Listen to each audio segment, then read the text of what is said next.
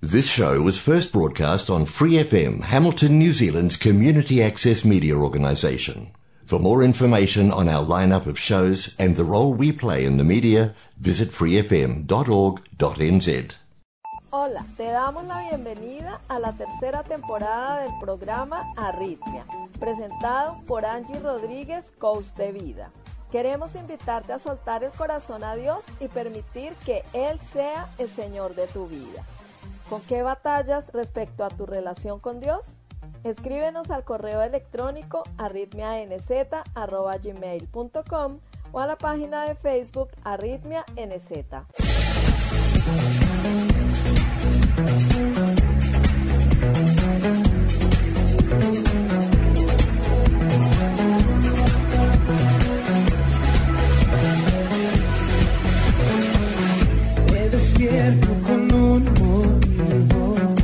No viniste al mundo por casualidad.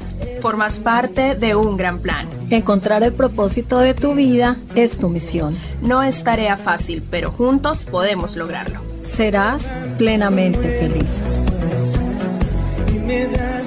Arritmia, cuando todo pierde sentido.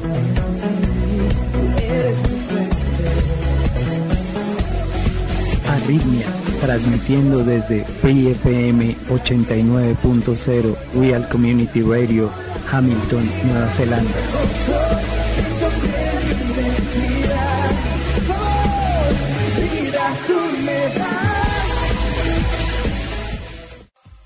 ¿Cómo te sientes el día de hoy? Yo me siento atenta y me quiero llevar confianza. Pedimos la bendición de Dios para iniciar con nuestro programa del día de hoy. Amado Padre, te agradecemos por darnos una nueva oportunidad de estar compartiendo este tiempo contigo. Gracias por la salvación de nuestra alma y por permitirnos un día más de vida. Gracias también por acompañarnos en nuestro caminar por esta tierra, por guiarnos, por no dejarnos solos, por seguir cuidándonos y protegiéndonos. Disponemos nuestros corazones para escuchar tu palabra y lo que nos quieres enseñar el día de hoy. Te amamos. El tema de hoy es Toda la Gloria. Tercera temporada. Arritmia. Dios es el creador del cielo y de la tierra y de todo cuanto en ellos existe. Nehemías 9:6 dice: Tú eres el único Dios verdadero. Tú hiciste el cielo y las estrellas y lo que está más allá del cielo. Hiciste la tierra, los mares y todo lo que hay en ellos. Tú das la vida a todo lo que existe y las estrellas del cielo te adoran. La vida, queridos amigos, solo cobra sentido cuando reconocemos a Dios como nuestro Dios personal, no opcional.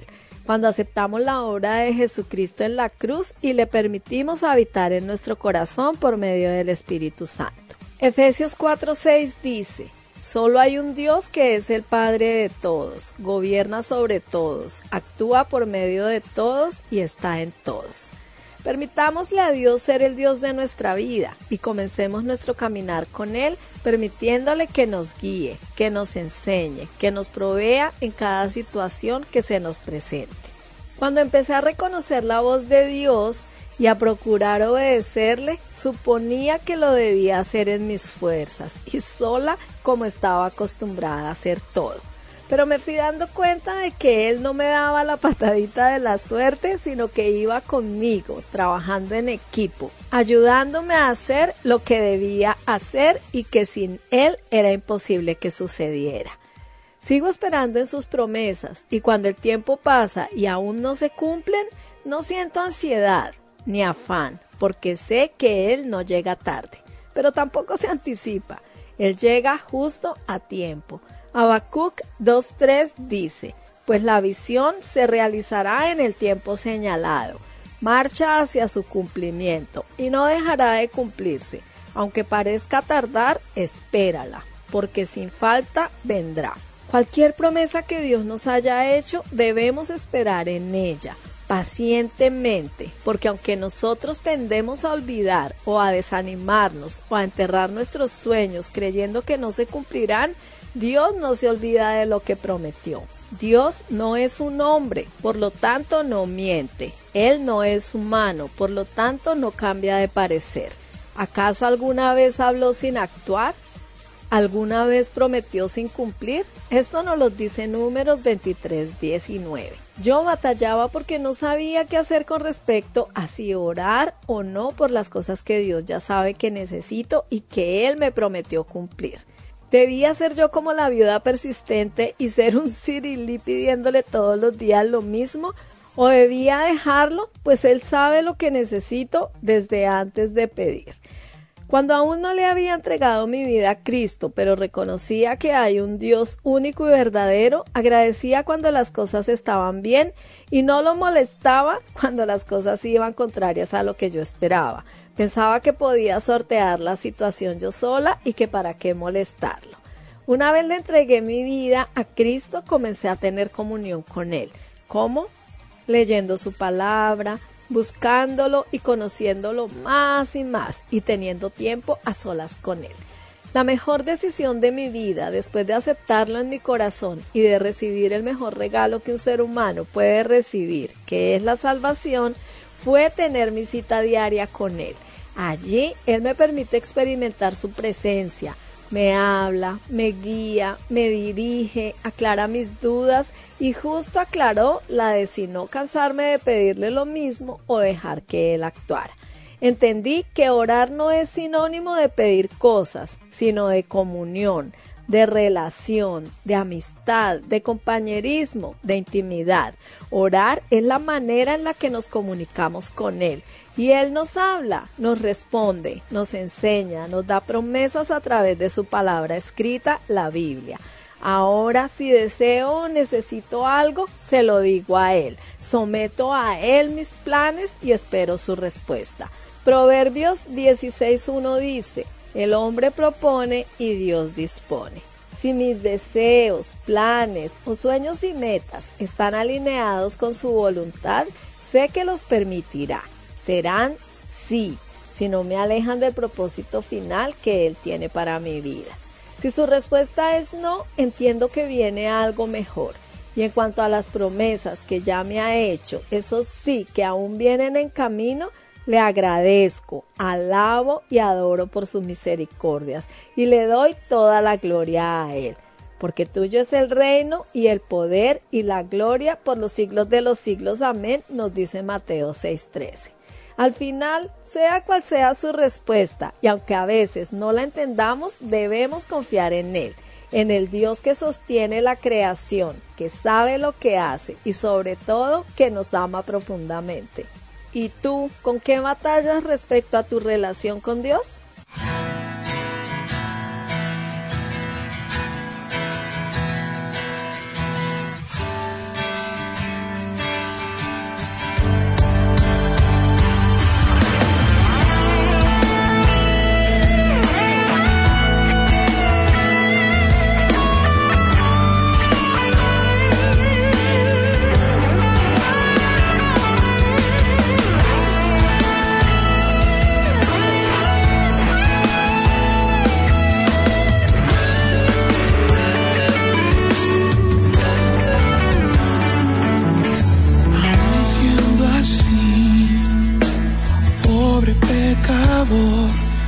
Dios me ama, siendo imperfecto, aún sin merecerlo, Dios me ama. Si estoy fuerte, si estoy de pie, Dios me ama.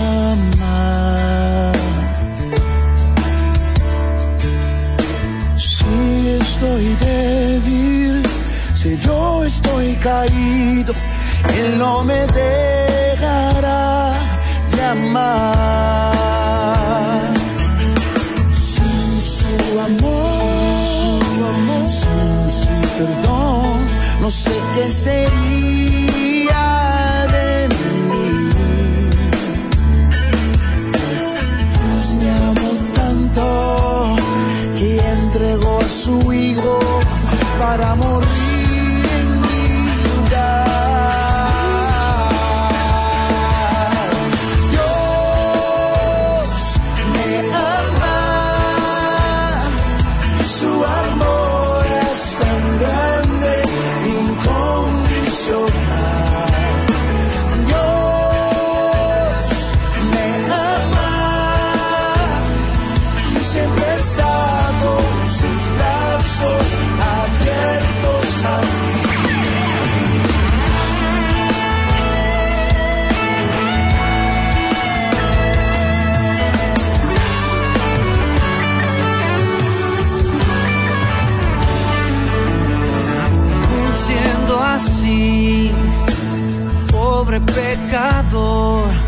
Dios me ama.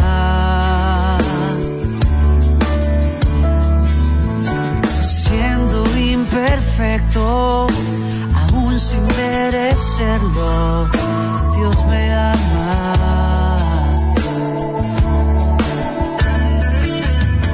Si estoy fuerte, si estoy de pie, Dios me ama.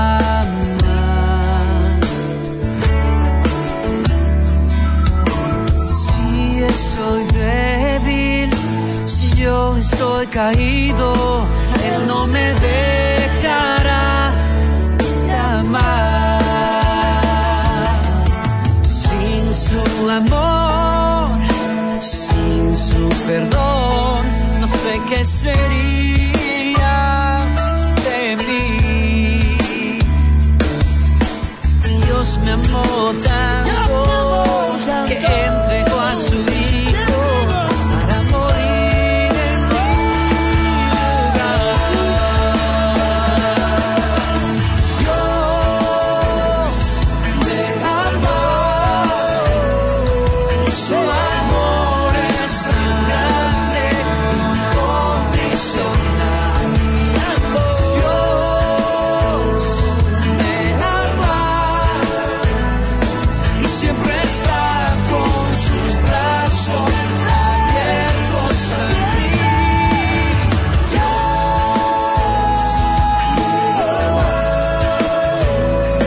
Y su amor es tan grande, incondicional. Su amor es tan grande, incondicional. Siempre está con sus brazos abiertos a mí. Su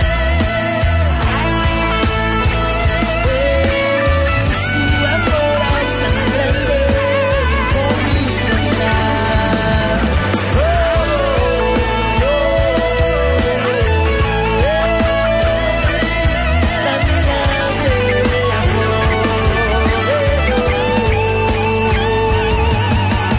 Dios me ama y su amor es tan grande, incondicional.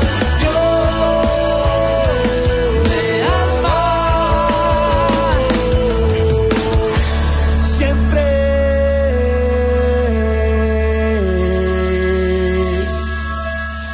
y siempre está con sus brazos abiertos a mí.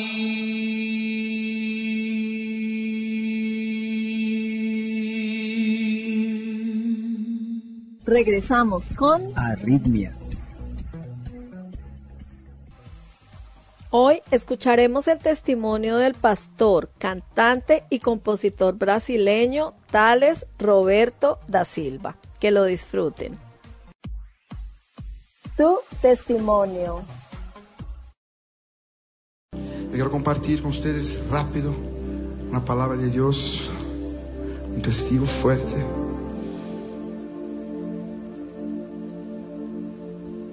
Sou hijo de pastor. Eu não conhecia o mundo, eu conhecia a presença do Senhor Jesus Cristo.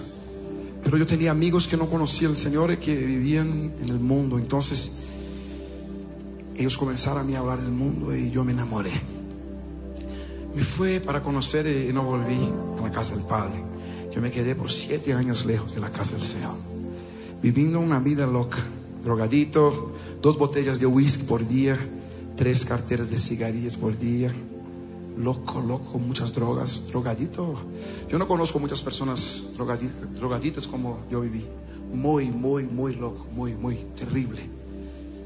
Yo salía de casa de mi papá y de mi mamá. Me quedaba 1 año fuera, sin volver. Viviendo experiencias de muerte. Muertes me cercaban. Pero mi papá y mi mamá se quedaron de rodillas clamando por mi vida.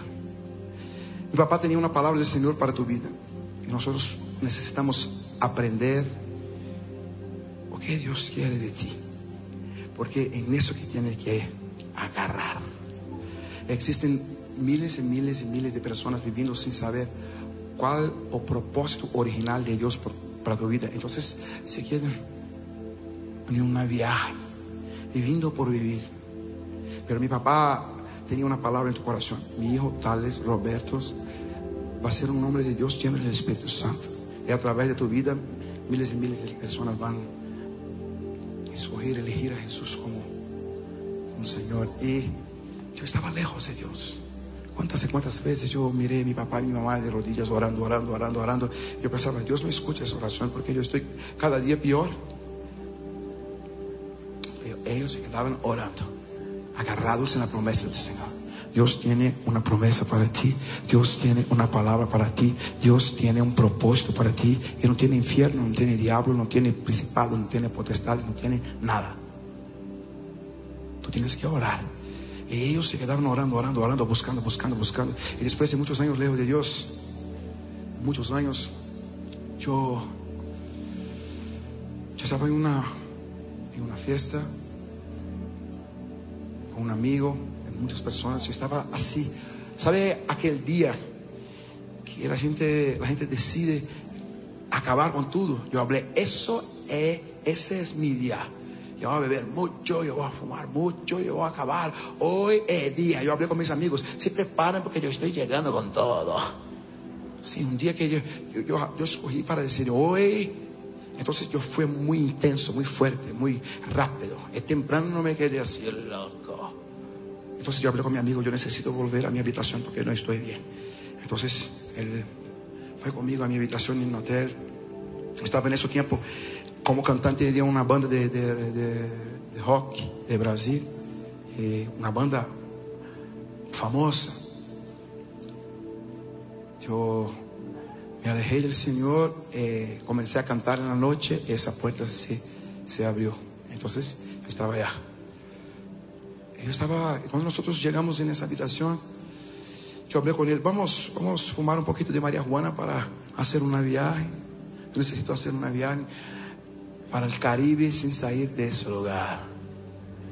Y comenzamos con los ojos cerrados, así yo estaba.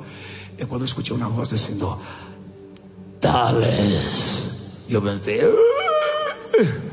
y cuando yo abrí mis ojos así y miré a mi amigo, él estaba así. Me quedé con mucho miedo.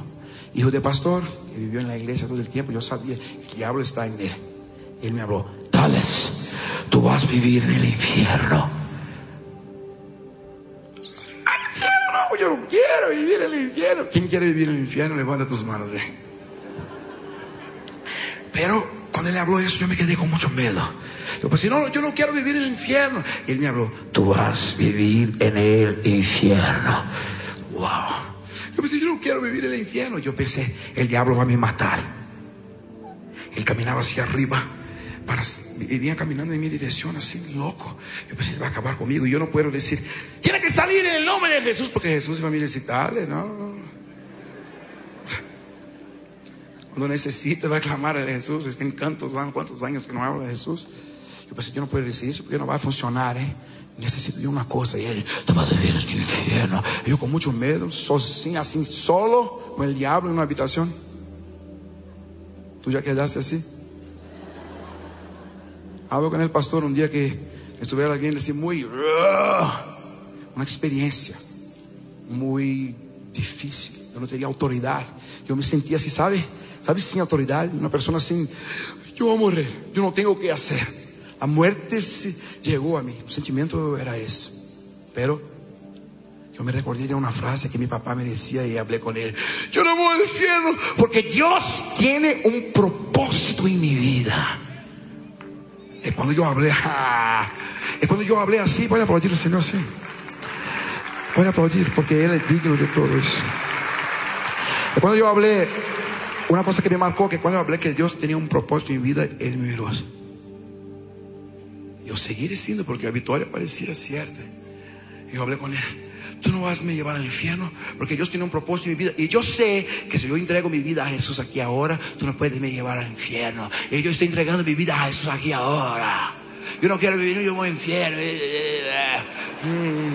Y mi amigo volvió así. Tales, ¿por qué está diciendo así? ¿Por qué está diciendo que voy a vivir en el infierno? Yo no quiero. Yo no estoy diciendo eso. Está diciendo sí. No estoy diciendo eso. Yo percibí, el diablo se fue. Y yo voy a correr para mi habitación. El diablo puede volver y yo no quiero estar aquí. Yo fui a mi habitación corriendo, llegué y abrí la puerta de mi habitación y entré, cerré la puerta y otra voz, dale. Yo pensé, no tiene ni nadie acá en ese lugar. Es verdad que va a volver a la casa del Padre. Y yo pensé, ¿quién está hablando? No sé. Como loco, drogaditos escuchan muchas voces, ¿eh? Las drogas que yo vivía en ellas, yo escuchaba muchas voces. Hablaba con mucha gente sin insistir nada.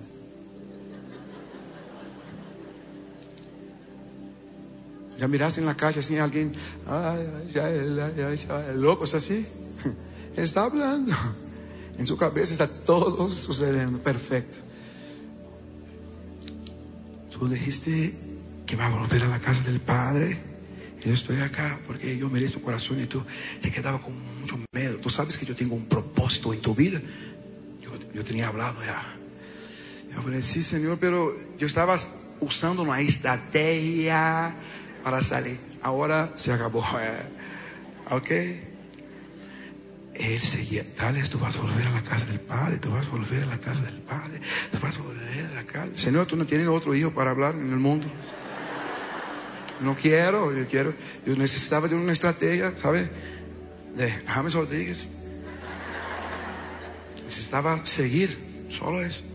Tales, vas a volver a la casa del Padre. Yo intentaba dormir. Tales, vas a volver a la casa del Padre, la casa del Padre, la casa del Padre. Y casi llegando en la mañana, yo conseguí dormir un poquito así.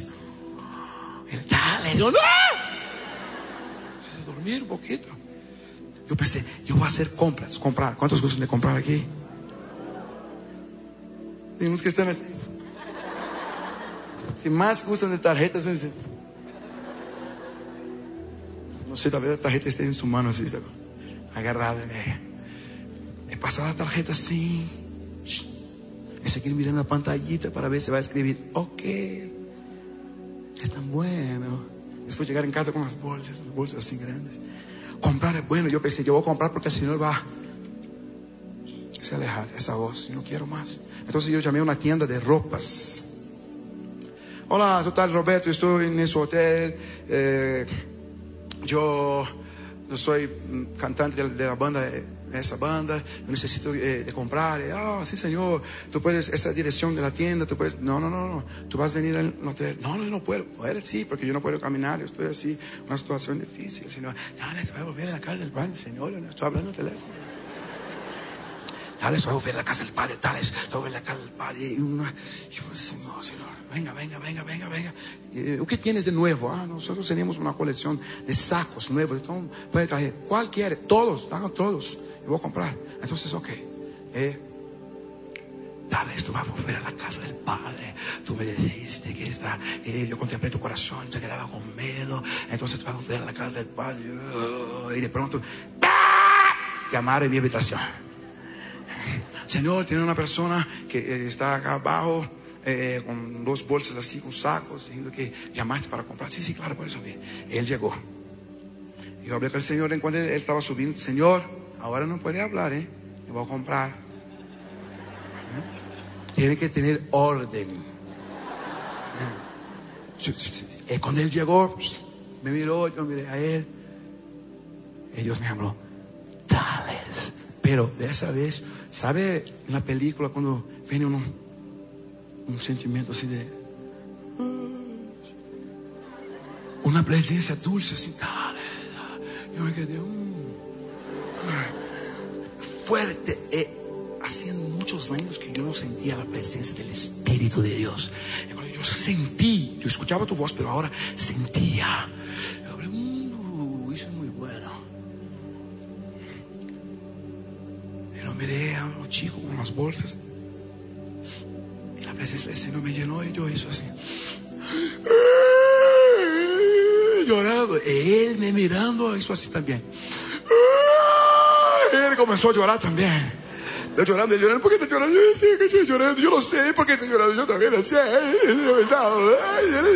Yo hablé con él. Yo sé por qué estoy llorando. Yo estoy llorando porque también yo no tenía nada a perder más. Yo estoy llorando porque soy hijo de pastor. Estoy desgarrado de Señor, muy loco, drogadito, mucho alcohol. Dios está por toda la noche. Dale, ya volver a la casa del Padre. Ayer yo hablé con él. Tuve una experiencia. El diablo me habló que dale, voy a vivir en el infierno. No, yo soy un propósito en mi vida y yo hablé con él. Yo quiero vivir. Nosotros necesitamos volver a la casa. Y él me habló. Yo también soy desgarrado. Yo también necesito volver a la casa del Padre. Yo falei, Señor. Yo pensaba que en el día que tal iba a volver a la casa del Padre, que Dios iba a mandar una profeta llena del Espíritu Santo. Mi hijo tal es Roberto. Yo tengo una cosa para decir para ti. Hoy tú tienes que volver a la casa del Padre. Tiene un proyecto. Y yo, recibe. Pero un desgarrado como yo, loco así. No, y nosotros así juntos. Necesitamos volver a la casa del Padre. Porque tengo mi whisky, yo tengo mis cigarrillos, yo tengo las drogas, las chicas, muchas. Las fiestas. Pero tenemos que volver. Una presencia dulce así. Y los dos volvieron a la casa del Padre. Una experiencia así, la mejor experiencia de mi vida. ¿Sabe qué yo quiero decir para ti? Dios tiene cosas maravillosas para hacer en tu vida. Sigues orando. Mi papá y mi mamá estaban de rodillas, clamando todo el tiempo. Mi papá nunca llegó así. ¡Tales! Tienes que volver. Yo soy tu papá. No, orando. Y llegó un día. Y quien fue usado fue el diablo. Porque si él sabe que hablando, dale, esto va a vivir en el infierno, yo iba a volver a la casa del Padre. Pero Dios tiene caminos perfectos. A veces estamos orando en una dirección. Madres que están orando por sus hijos, padres que están orando, esposas que están orando por tu pareja y cosas de milagros que tú estás orando. Y a veces comenzamos a nos quedar así. Dios no está escuchando. Dios está escuchando. Dios está trabajando. La manera de Dios no es su manera. El camino de Él no es tu camino. Los pensamientos de Él son superiores. Tú no conoces los pensamientos del Señor. Entonces tú tienes que orar. Mira lo que voy a decir. Dios es espíritu y tú eres imagen y semejanza del Señor. Dios hizo un hombre, el hombre de la tierra. Él estaba así. Y Dios sopló en él fuego de vida o espíritu. De modo que un cuerpo sin espíritu no tiene vida. Y un espíritu sin cuerpo no es legal. Dios no puede hacer nada por ti si tú no oras. Porque Dios necesita de un cuerpo. Porque si Dios sabe lo que necesita antes de pedir y antes de la palabra llegar en sus labios, Dios sabe que va a decir, ¿por qué no hace? Dios me ama, sabe lo que necesito, sabe las palabras antes, entonces tiene que hacer. No, Dios no puede hacer, porque Dios estableció un principio, la oración. Mi papá y mi mamá escuchaban eso. ¿Cómo está Tales? Tales está perdido. Las personas llegaban para ellos para hablar como yo estaba, porque yo estaba viviendo en otra ciudad. Tales está muy loco, perdido. Yo encontré con él así, orando, ellos orando de rodillas. ¿Cómo está Tales? Tales está perdido, Tales está muy loco. Yo encontré con Tales así, yo encontré con Tales un día en el suelo, así. Ellos seguían orando. Y las personas pensaron, no tiene más manera. El pastor tadinho, coitado de pastor Robert, está orando, pero Dios no está escuchando. Y las personas pensando y hablando cosas, pero Dios estaba trabajando. Y mi papá conocía a su Dios, él sabía de las promesas y de la palabra de Dios. Tenía eso vivo en su corazón. Y nosotros tenemos que tener nuestros sueños vivos en nuestros corazones, porque no existe imposible para Dios. Él es especialista en eso. Esto es Arritmia. Queridos amigos y amigas, muchas gracias por acompañarnos una vez más. Les recuerdo que estamos incluyendo el programa Momento Decisivo del pastor David Jeremiah a continuación. No se lo pierdan.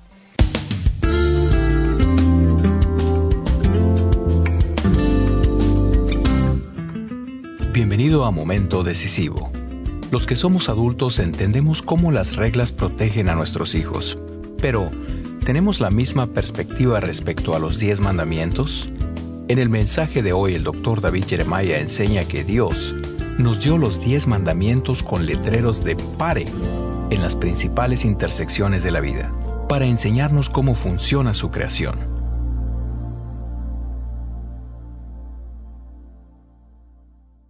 Con ustedes, el Dr. David Jeremiah, en la voz y adaptación de Miguel del Castillo, para introducir la conclusión de su mensaje, Dios grabó su amor en piedra.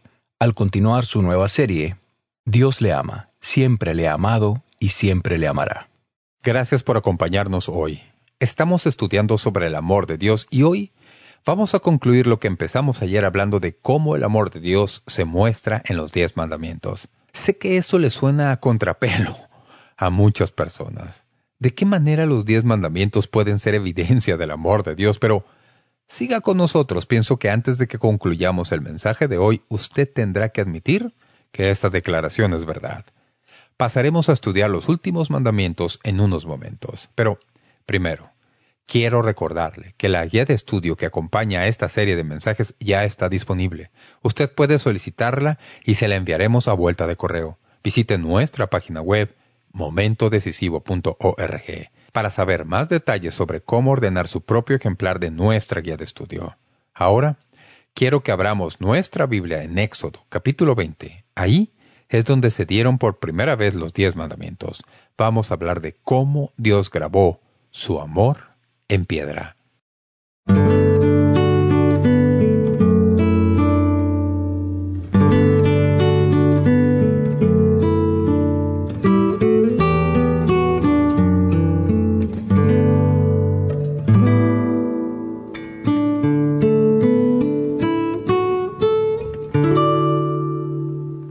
El verbo también se extiende al homicidio intencional. Y esto nos recuerda la verdad de que la vida humana es lo más precioso y sagrado del mundo y ponerle fin, o llevarla a su fin, es prerrogativa solo de Dios. Nosotros honramos la imagen de Dios en cada persona al preservar consistentemente la vida y procurar el bienestar unos de otros de toda manera posible. Tristemente, la humanidad, al momento, está haciendo un mal trabajo en todo esto. De acuerdo a las estadísticas más recientes que puede obtener, hay aproximadamente 1.200.000 abortos, 37.000 suicidios y 15.000 asesinatos cada año solo en los Estados Unidos. En los demás países las cifras son igual de alarmantes y en porcentajes similares. El problema con todo eso es que puesto que el ser humano es creado a imagen de Dios, el asesinato es un ataque contra el dominio de Dios y equivale a matar a Dios en efigie. El asesinato no es solo contra la víctima y su familia. El asesinato es un crimen contra Dios mismo. Honramos a Dios al respetar su imagen que está en cada persona. Todo asesinato es matar, pero no todo caso de matar es asesinato. La vida es dada por Dios y no se le puede quitar excepto en el caso de defensa propia, una guerra justa o pena capital de acuerdo a las Escrituras. La verdad de que este mandamiento es una señal del amor de Dios se remonta hasta el mismo huerto del Edén. Fue ahí que Dios, después de crear toda especie de criaturas para poblar la tierra, alcanzó el cenit de su amor y formó al hombre del polvo de la tierra. A ese hombre y a su esposa se les dio una responsabilidad. Adivinen cuál es. Llevar la imagen de Dios en la tierra, así es de preciosa para Dios toda vida. Alguien dice, pues bien, ¿qué tal de este individuo que hizo esto o lo otro? Solo Dios tiene el derecho de quitar lo que Él ha dado. Alguien dice, pues bien, pastor, ¿cómo sabe? Eso no me toca a mí. Nunca he asesinado a nadie. Pase al Nuevo Testamento y lea lo que Dios dijo al respecto. Jesús dijo que este mandamiento es incluso más serio de lo que unos piensan. Este mandamiento dice que si alguien detesta a su hermano o le dice raca, que quiere decir eres un inútil, ha cometido asesinato en su corazón. Así que el homicidio no es simplemente la acción externa de quitarle la vida a otra persona. El asesinato es una actitud y espíritu en el corazón que le lleva a uno a desear quitarle la vida a otra persona. Todo ser humano desde el nene en el vientre que todavía no ha respirado por primera vez por cuenta propia, al patriarca lleno de canas que respira con dificultad. Dios les dice a todos: yo los amo. Y debido a que yo los amo, ustedes no pueden tocar su vida. No pueden matarlos y ni siquiera pensar mal de ellos en el corazón. Yo amo a aquel que tú aborreces, así que no puedo permitir que le quites la vida, y te amo a ti demasiado como para permitir que se la quites. Así que no asesines, ni de hecho, ni en el corazón. Esta es la regla del crimen. Mandamiento número 7. La regla de la fidelidad. Éxodo 20:14. Con esto nos acercamos al punto en que vivimos. No cometerás adulterio. Esta es la séptima regla. ¿Sabían que en 1631 apareció una edición de la Biblia en inglés en la versión King James, en la que los impresores accidentalmente omitieron la palabra no del séptimo mandamiento? Así decía: cometerás adulterio. Alguien dijo que debe haber algunos ejemplares de esa Biblia todavía en alguna parte. Después de que esto sucediera, a esa edición de la Biblia en inglés se le llegó a conocer como la Biblia perversa o la Biblia adúltera. El rey Carlos I se enfadó tanto con el error cuando se descubrió que de inmediato ordenó que se recogieran todos los 1000 ejemplares.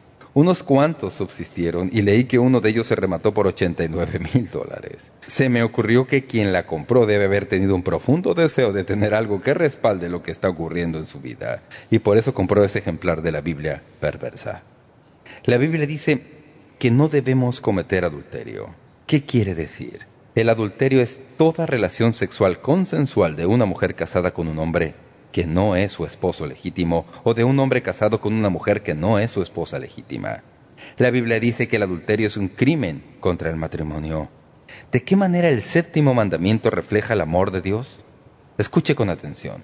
Aquí tenemos al Padre Celestial diciéndole: hijo mío, quiero librarte de las terribles consecuencias de la lujuria, el adulterio, el divorcio. No quiero que tus hijos tengan que atravesar la confusión y el dolor de un matrimonio destrozado. No quiero que tus padres y abuelos de tus hijos tengan que abrirse paso por la angustia de una familia desbaratada. No quiero que pierdas el respeto de tus amigos y compañeros de trabajo. No quiero que te quedes despierto por la noche lamentando la pérdida de aquella persona con quien disfrutaste en un tiempo, el esposo o esposa de tu juventud. No quiero que pases el resto de tus días con los sentimientos de culpabilidad que resultan de promesas rotas y confianza destrozada. Yo te amo y no puedo permitir que arruines tu vida destruida por un momento fugaz de placer. Y debido a que tu naturaleza humana caída se preocupa más por ti mismo que por otros, he establecido este límite para protegerte. Puedes tener una relación sexual mental o físicamente solo con tu esposo o esposa legítima. Vaya, cuánta angustia y dolor, aflicción y miseria se eliminaría de nuestra cultura si simplemente obedeciéramos esta regla de Dios. Dicen algunos: pastor, vivimos en un mundo de amor libre. Déjeme decirle algo. El amor libre no es ni libre ni gratuito. Cuesta una cantidad gigantesca, y he hablado con suficientes personas que han pagado el precio como para saber eso como un hecho. La regla de la fidelidad. Mandamiento número 8. La regla del fraude. No hurtarás. Este es otro mandamiento que podemos usar, ¿verdad? Leí de un obrero en una fábrica que día tras día intentaba robarse artículos del lugar de trabajo. Todos los días, al salir, iba empujando una carretilla llena de artículos de la fábrica, y todos los días, al salir, lo atrapaban. Se llevaba cilindros, retazos de metal, herramientas. Lo que quería era robarse los artículos y venderlos para tener algo de dinero adicional para su familia. Día tras día, detenían al pretendido ladrón y le quitaban lo que llevaba. Finalmente, llegó el que sería su último día en la fábrica. El capataz lo esperaba que saliera con el contrabando. Llegó a la puerta de la fábrica y con certeza retiraron la cubierta de la carretilla y ahí estaban todas las cosas. Se las confiscaron y le dijeron: eres un tonto. Te atrapamos todos los días. Nunca te llevaste nada. Señor capataz, contestó él, el tonto es usted. Lo que yo me robaba eran las carretillas. ¿Alguien le ha robado alguna vez? Hubo una ocasión en que mientras yo predicaba un sábado por la noche, alguien se robó mi coche. Fue una torpeza de parte de los ladrones porque el coche estaba equipado con ese artefacto que permite que uno lo encuentre, así que lo recuperamos esa misma noche. Recuerdo otra ocasión, cuando mi esposa y yo disponíamos a abordar un avión para viajar a Europa. Si recuerdo bien, estábamos en el aeropuerto, haciendo fila y nos robaron. Nunca lo olvidaré. Un hombre se acercó detrás de nosotros en la fila y a propósito regó loción sobre la cartera de mi esposa. Fingió tratar de ayudarle a limpiar la loción mientras calladamente se la quitaba y la ponía debajo de su abrigo. Para cuando descubrimos que la cartera ya no estaba, él ya había desaparecido. Felizmente para nosotros, acabábamos de sacar nuestros pasaportes de la cartera de mi esposa y los teníamos en la mano. Así que fuimos a un cajero, sacamos algo de dinero, empuñamos los pasaportes y nos fuimos. Pero tengo que decirles que por los primeros días de ese viaje, lo único en que podía pensar era el robo. ¿Cuántos saben que cuando alguien le quita a uno algo que no le pertenece, uno se siente violado? Y es un sentimiento terrible. ¿Alguna vez ha llegado a su casa y descubierto que alguien ha estado ahí sin su consentimiento? Robar es tomar la propiedad de otra persona sin su consentimiento o permiso. En los Estados Unidos de América hoy, un robo de propiedad ocurre de alguna forma cada 3 segundos. Es difícil imaginarse lo que este mundo sería si simplemente obedeciéramos el 8º mandamiento. Piénselo. No habría desfalcos, no habría evasión de impuestos, no habría fraude en los seguros, no habría fraude en las inversiones, no había fraudes por computadoras, ni robo de identidad, ni piratería de música, ni plagio, ni nadie se metería en la casa de uno o en el coche para llevarse nuestra propiedad. A quien se siente tentado a robar, Dios le dice, no quiero que robes porque yo soy tu proveedor. Quiero que entiendas y creas que yo soy quien suple todas tus necesidades. No quiero que hagas trampas, ni manipulaciones, ni engaños, porque de hacerlo, ¿qué llegarás a hacer? Llegarás a ser un tramposo, manipulador y engañador. No quiero que pienses que es tu responsabilidad buscar todo esto por ti mismo. Si confías en mí, yo te guardaré y no tendrás que robar para conseguir lo que necesitas. Esta es una ilustración. Si usted le da a su hija de 6 años una bicicleta nueva y reluciente por su cumpleaños debido a que la quiere, y el buscapleitos del barrio empuja a su hija haciéndola caer y le roba la bicicleta, ¿cómo se sentiría usted? ¿Se sentiría ofendido y furioso de que alguien le haya quitado parte de la voz con la que usted le dijo «te amo» a su hija? La provisión de Dios es esa voz diaria a usted que le dice «te amo». Por esta razón, Él prohíbe que se silencie la voz de Dios al robar. Repasemos. El mandamiento número 1 es la regla fundamental. El mandamiento número 2 es la regla de enfoque. El mandamiento número 3 es la regla frívola. El mandamiento número 4 es la regla de la fragilidad. El mandamiento 5 es la regla de la familia. El número 6 es la regla del crimen. El número 7 es la regla de la fidelidad. Número 8 es la regla del fraude. El mandamiento número 9 es la regla del testigo falso. Éxodo 20:16. No hablarás contra tu prójimo falso testimonio. ¿Qué es dar falso testimonio? Es mentir. ¿Por qué debo decir la verdad? Hay que decir la verdad porque hablar es un acto social. El habla es una relación personal. Si amo a mi prójimo, voy a querer su bien. La verdad es el bien de la mente, así como el alimento es el bien del cuerpo. Quiero la verdad para mí mismo. Si quiero la verdad para mí mismo y no quiero que me engañen, entonces no debo participar en engañar a otros. Permítanme decirles algo en cuanto a la vida cristiana, amigos y amigas. No puede haber un intercambio significativo de vida espiritual si no hay honradez. Cuando alguien dice una mentira, bien sea por la proclamación, promesa o pretensión, roba la confianza y el honor de la persona a quien le han mentido. Y cuando se descubre la mentira, abdica todo honor que puede haber tenido, cualquier estimación en la cual otros lo tenían. La verdad es la moneda, por así decirlo, del reino de Dios. Si usted quiere conducir negocios significativos, espirituales en el reino de Dios, eso tendrá lugar solo si se intercambia la verdad. Cada vez que uno miente, en ese momento un agente de las tinieblas haciendo la obra de Satanás entra en su vida, porque la Biblia dice que Satanás es el padre de mentiras. Dios le ama lo suficiente como para no querer que usted sea defraudado por una mentira, ni que defraude a otros con una mentira. Y le ama lo suficiente como para haber enviado a su Hijo, que fue la encarnación de la verdad, a este mundo para que sea su Salvador. Hay un mandamiento que prohíbe mentir, porque Dios quiere que usted sea hecho santo, y eso no puede suceder si su vida se edifica en mentiras. Si simplemente pudiéramos saber la verdad, siempre sabríamos qué hacer, ¿verdad? Cuando usted se mete en una situación en donde hay un asunto personal y todo el mundo tiene un cuento diferente, usted no sabe cuál es la verdad. Por consiguiente, se queda de cierta manera paralizado y no sabe qué hacer si simplemente se pudiera saber la verdad. ¿Cuántas veces he orado, Señor, ayúdame a ver la verdad en esta situación? Porque la verdad es en donde todo empieza. Mientras uno no llega al escenario de la verdad, no se tiene a dónde ir. Mientras preparaba este mensaje, escribí una carta de otro pastor que fue algo realmente extraño. Al parecer, quedó encantado con la serie de mensajes enfrentando los gigantes en su vida, que prediqué hace un tiempo. El hombre había tomado el material que nosotros produjimos y predicó todos esos mensajes como si fueran propios. Entonces llegó a las manos de alguien una copia de nuestra guía de estudio y fue más que evidente que los sermones no eran de él, sino de otro predicador.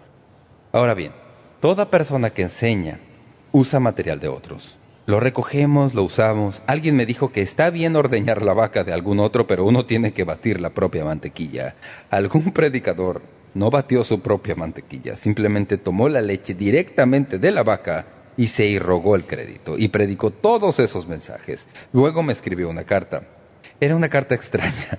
Dijo que predicó estos mensajes en su iglesia local y el Señor bendijo como nunca antes había bendecido. Hubo gente que fue salvada y que se unió a la iglesia, pero todo el tiempo en que estaba haciéndolo estaba mintiendo. Entonces alguien lo confrontó y para él fue todo un problema. Así que me escribió esa carta para pedirme perdón por lo que había hecho.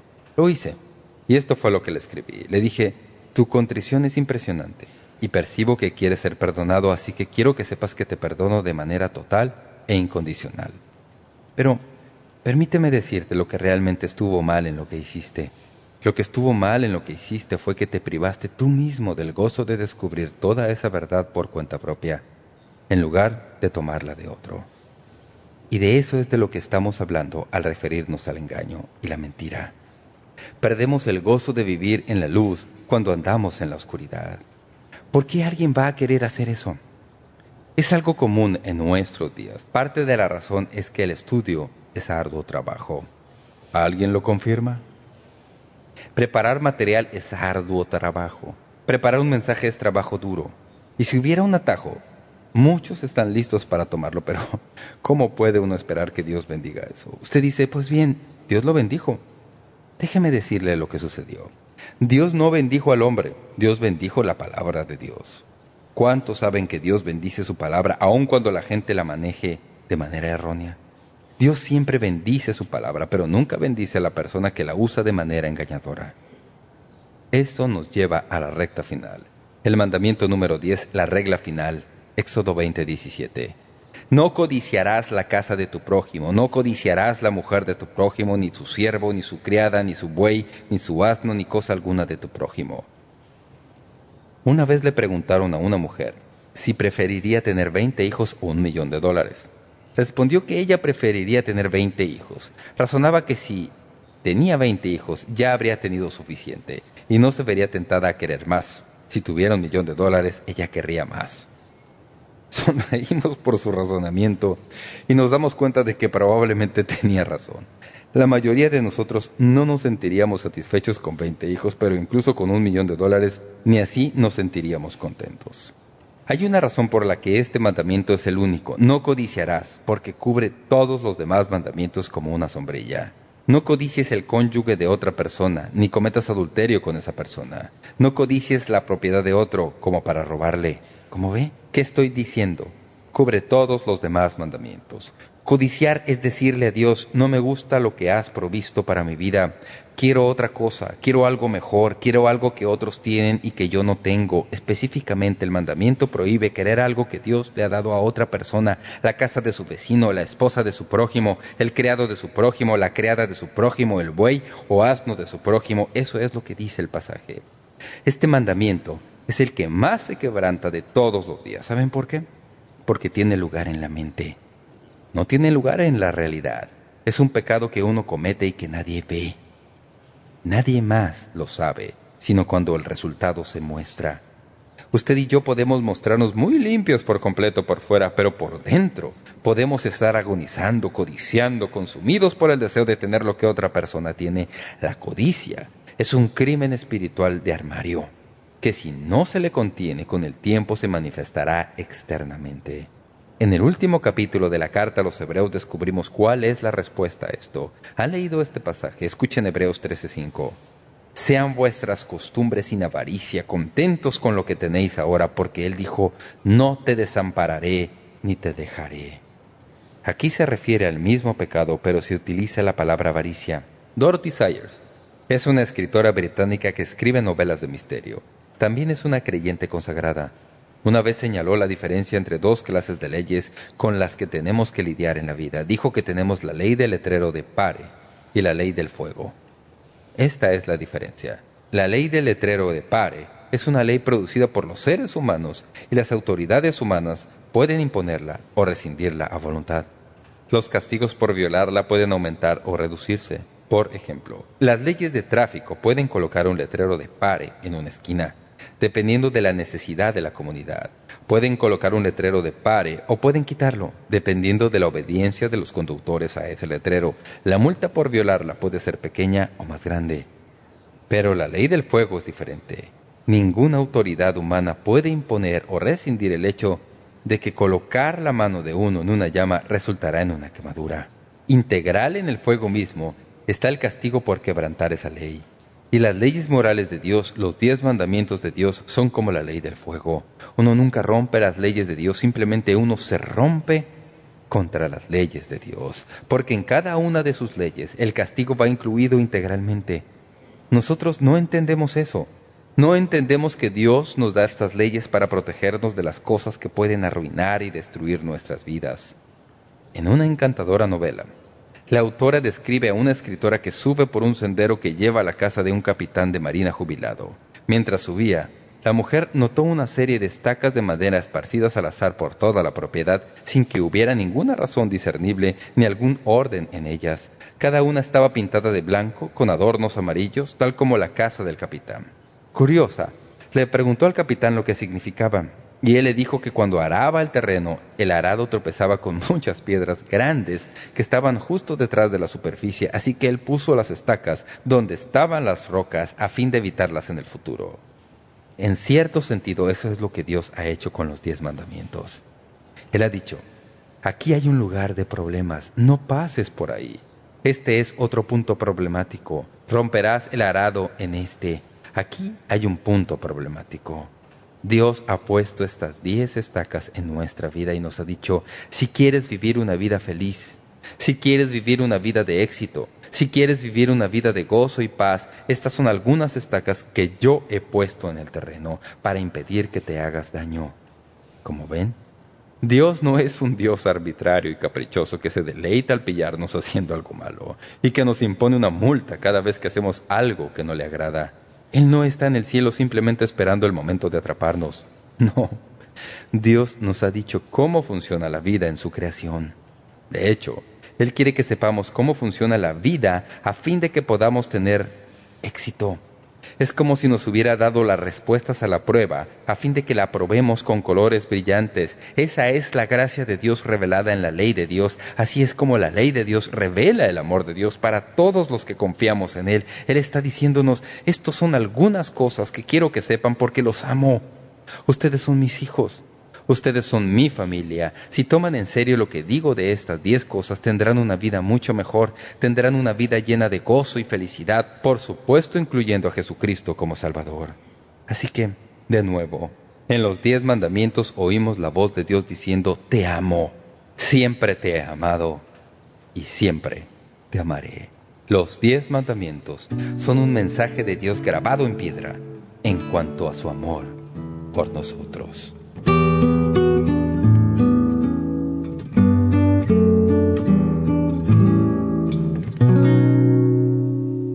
Espero que usted se haya convencido. Sé que fue para mí una maravillosa bendición tomar este material, estudiarlo, meditar al respecto, leer sobre este tema y luego, sobre todo, escribirlo.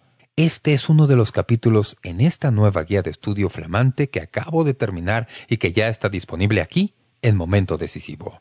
La guía de estudio se titula Dios le ama, siempre le ha amado y siempre le amará. Les he estado hablando en este mes cuánto me entusiasma esta guía de estudio, no solo porque sé que ministrará a su corazón. La mayoría de nosotros que ya somos creyentes sabemos que Dios nos ama, pero no sabemos mucho en cuanto a cómo eso funciona. Estoy orando que esta guía de estudio bendiga su corazón y le anime tal como me animó a mí. Pienso que ya mencioné otras ocasiones que hubo muchas veces mientras escribía esta guía de estudio en que me hallé bañado en lágrimas frente a mi escritorio, porque me sentí abrumado al pensar en que el Dios que nos creó es el Dios que nos ama y nos ama a cada uno como si fuéramos la única persona del mundo para amar. Él ama a toda persona. Vamos a hablar más de eso todo este mes al continuar nuestro estudio. Pero quiero que usted obtenga esta guía de estudio no solo para usted mismo, sino que usted puede imaginarse la oportunidad que tendrá para escribir una breve nota en la portada para aquella persona por la que usted ha estado orando, una persona a la que usted quiere. Tal vez sea un hijo o una hija o algún pariente, bien sea cercano o no tan cercano, tal vez algún compañero de trabajo y usted simplemente puede decirle, ¿sabes? A veces te he hablado de mi fe y a lo mejor te has preguntado por qué me entusiasma tanto hablar de Dios. Esta es la razón. Pensé que si lees esto, te ayudará a entender por qué me siento como me siento. Es una gran herramienta para dar testimonio.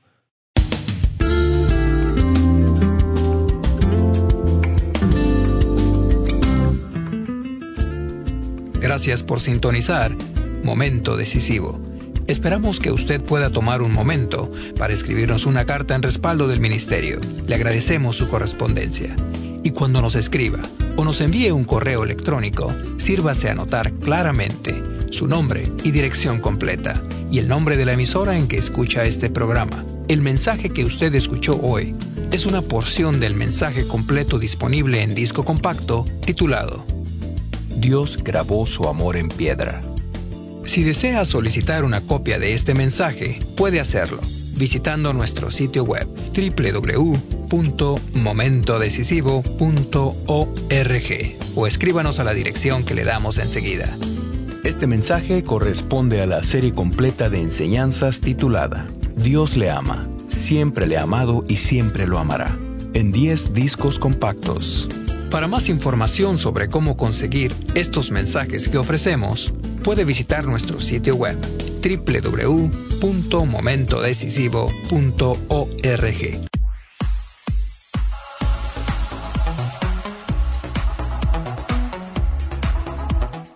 Thanks for listening to this Free FM podcast. If you want to hear more content like this, you can support Free FM via Patreon. Head to patreon.com/freefm89 to find out more.